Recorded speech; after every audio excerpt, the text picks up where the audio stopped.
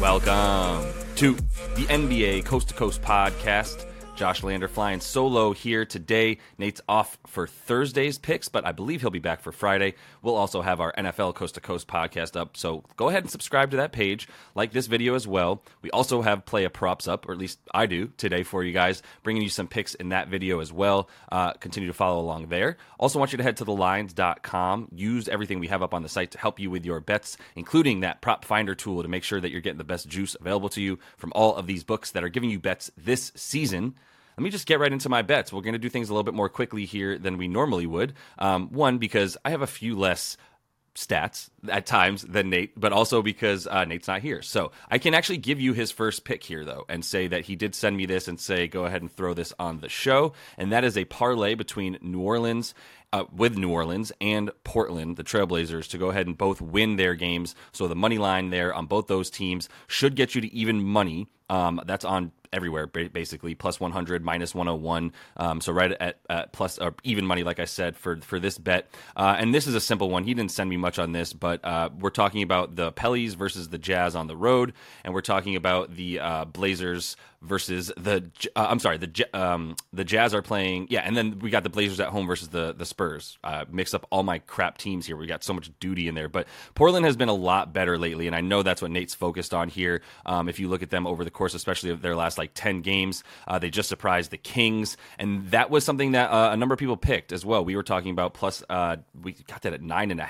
I think it actually dropped to 8.5 when the Blazers beat the Jazz there recently, and that's just mostly because they've been really good at home. And the Kings haven't been quite as good on the road, but I don't think we expected them to be able to score quite as much as they did, and that's what's been more impressive. Once they get Jeremy Grant, and it's not that surprising, once they get Jeremy Grant back and Malcolm Brogdon, like they've had those two guys as of late, and then they've also got Anthony Simons just going clean off, and I wouldn't even be mad at his over 27.5 points in that game for the Blazers, the way that they're taking on the Spurs that just give up everything, man. Like, what do you need to know?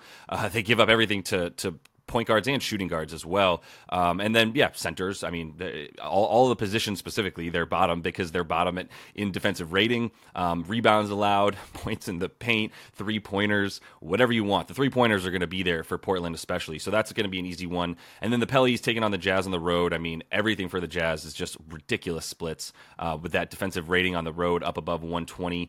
Their offensive rating on the road goes all the way down to about 108, despite the fact that it's about 120 at home. So there's just not much to like for the Jazz on the road either. And this Pelicans team is clicking at this point. I do like a bet from that game that I'll talk about in player props, because I think there's going to be a lot of rebounds to be had for the Pellies in that game with the amount of shots that the Jazz miss, even when Lauri Markkanen's in there. And he's going to be playing, but man, it's going to be a lot of opportunities for boards for those Pellies players. They're going to just collapse everything on down low. So really on the outside is really where they're going to do their damage, making sure they get out on shooters. I believe there's a number of guys still missing for the Jazz as well. So go ahead and take that money line parlay for both those teams.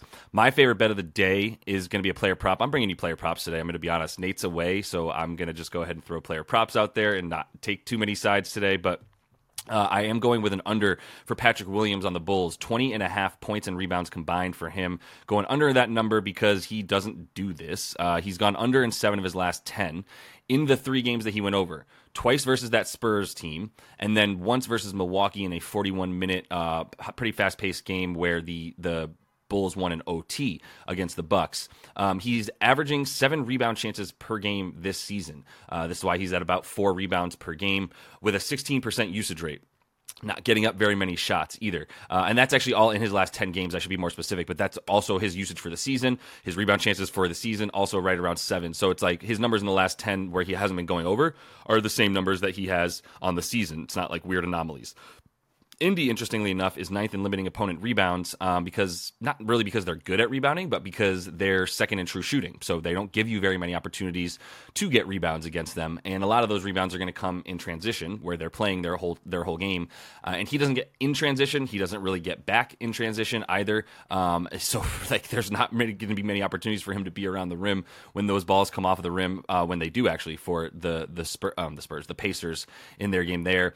And yeah, he's not really getting to to the free throw line, so I don't know where he's getting his points from. If you look at his shot chart, he just shoots further and further away from the further away he gets from the basket, the more shot attempts he takes, right? Like from 9 to 15 feet or so, really not very many shots. And once you get out to the 3-point line in the mid-range game, that's where he's playing. So I don't think he's going to get this. He hasn't gotten over 15 PR versus Indy in his last 10, and he's only averaging about 22 minutes per game in that time frame with 10 points and 2 boards. So I love this under for him.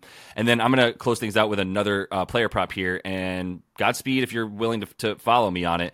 But I am going to take Tyrese Halliburton. I'm just going to go under points, 26.5.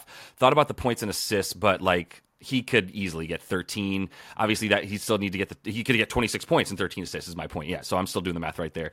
PGs don't really get this number though versus Chicago. We've got Alex Caruso on the job for us, so that's why I feel really good about him not allowing another point guard to get this number. We've only seen roughly 3 point guards get over this number. I'm sorry, 2, including Tyrese Maxey in a really obviously fast-paced game against Chicago, a little faster than it normally might be. But either way, they are limiting them to the fewest points per game because of Caruso, the third fewest threes per game because of Caruso, and that wing D overall that helps on the switches and such. So like he's going to have the ability to get help from either Dosunmu, who should be in there a bit, and obviously a couple other guys that have led, like even DDR, who have helped this defense basically be third best in the league since Zach LaVine went out. They should also be limiting free throws. They do get back in defense with a very good transition D, do the Bulls, so that's going to be a huge sort of neutralizer for Tyrese in this game. If he's not able to go get to the free throw line and get open threes, then maybe the assists will be there, but the points, no. So I'm going to go under 26.5 points for Tyrese. I'm going to go ahead and get into a couple of them here and get right out and let you guys get to those books and make your bets. First one I'm going to do here is an under for Alex Caruso, 7.5 rebounds and assists for Caruso, going under that number. And there's a couple of reasons. I mean, he's done this as of late. He's gotten a few more assists than I would say, he should have basically been expected to get. The potential assists for him over the last 6 games are at just 5, but the assists are at 3. That's a very high percentage for those assists. That has to come down at some point, especially with DDR and Kobe White in there a little bit more. The assists for him are not quite there. He's more of a swing man, but not necessarily a guy that's playmaking to set other guys up.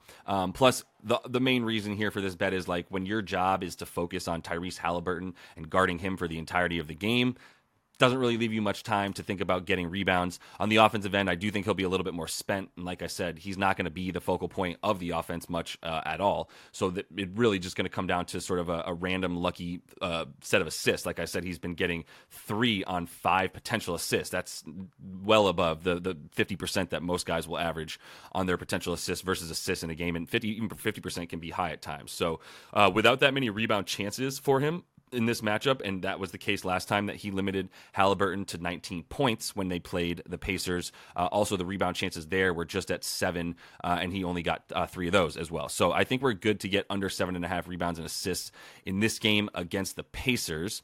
The points, they could get there. I mean, he could be the recipient of a fast break above the break 3 in transition, which the transition points will be there a little bit more for the Bulls, more than they normally would, because that's how bad the Pacers are at giving up those transition points because they're so busy scoring them themselves. But final bet here, I'm just going to give you a couple today from the play of props, and that is Miles Bridges under 29.5 points, rebounds, and assists. And I like that because this is going to be a tough matchup against the Lakers, who are going to be pretty healthy in this one. It seems like they're going to have Jared Vanderbilt as well, which is obviously huge for stopping someone at around the small forward position. You look at where Miles Bridges is scoring his points on the season, and he's doing a lot of driving to the rim, trying to score a bit more inside, and that's going to be a huge problem when you're going up against the Lakers and their interior defense, which has been awesome. I do want AD to play, but he and LeBron are questionable every game, so why am I really going to worry about him not playing in this one when I do think that there's incentive, when you're taking on at least you want to get the Hornets out of the way and not give anything up at home, which they've been feisty, more so at home than on the road, and they're going to be missing a lot of guys. But this is still probably a good spot for us to go ahead, basically just feel good about this bet because of the fact that even if he's in there for this game, it's probably going to be a blowout, right? That's the injury report with so many guys out on Charlotte is something I'm actually using in my favor from the standpoint that I don't think this game is going to be very close by the third quarter. So for the under for him, because his points will be hard to come by. It's a big reason for the blowout. He's going to be the focal point of the offense without question, but that doesn't mean that he's going to be able to score. He's not going to be able to do both, essentially, and the rebounds won't be there for him on the offensive glass, where he does rely on them to get over like 8.5, 9 boards, where he's had his prop up at times for Bridges. So let's take the under 30 total points, rebounds, and assists for Miles Bridges in this one. And that is all the time I have for you guys. Continue to follow along. Like I said, Nate should be back tomorrow. Either way, we'll have another video with best bets and play up props up for you. So 2 of them. So continue to track those with us. And until we see you next, happy betting.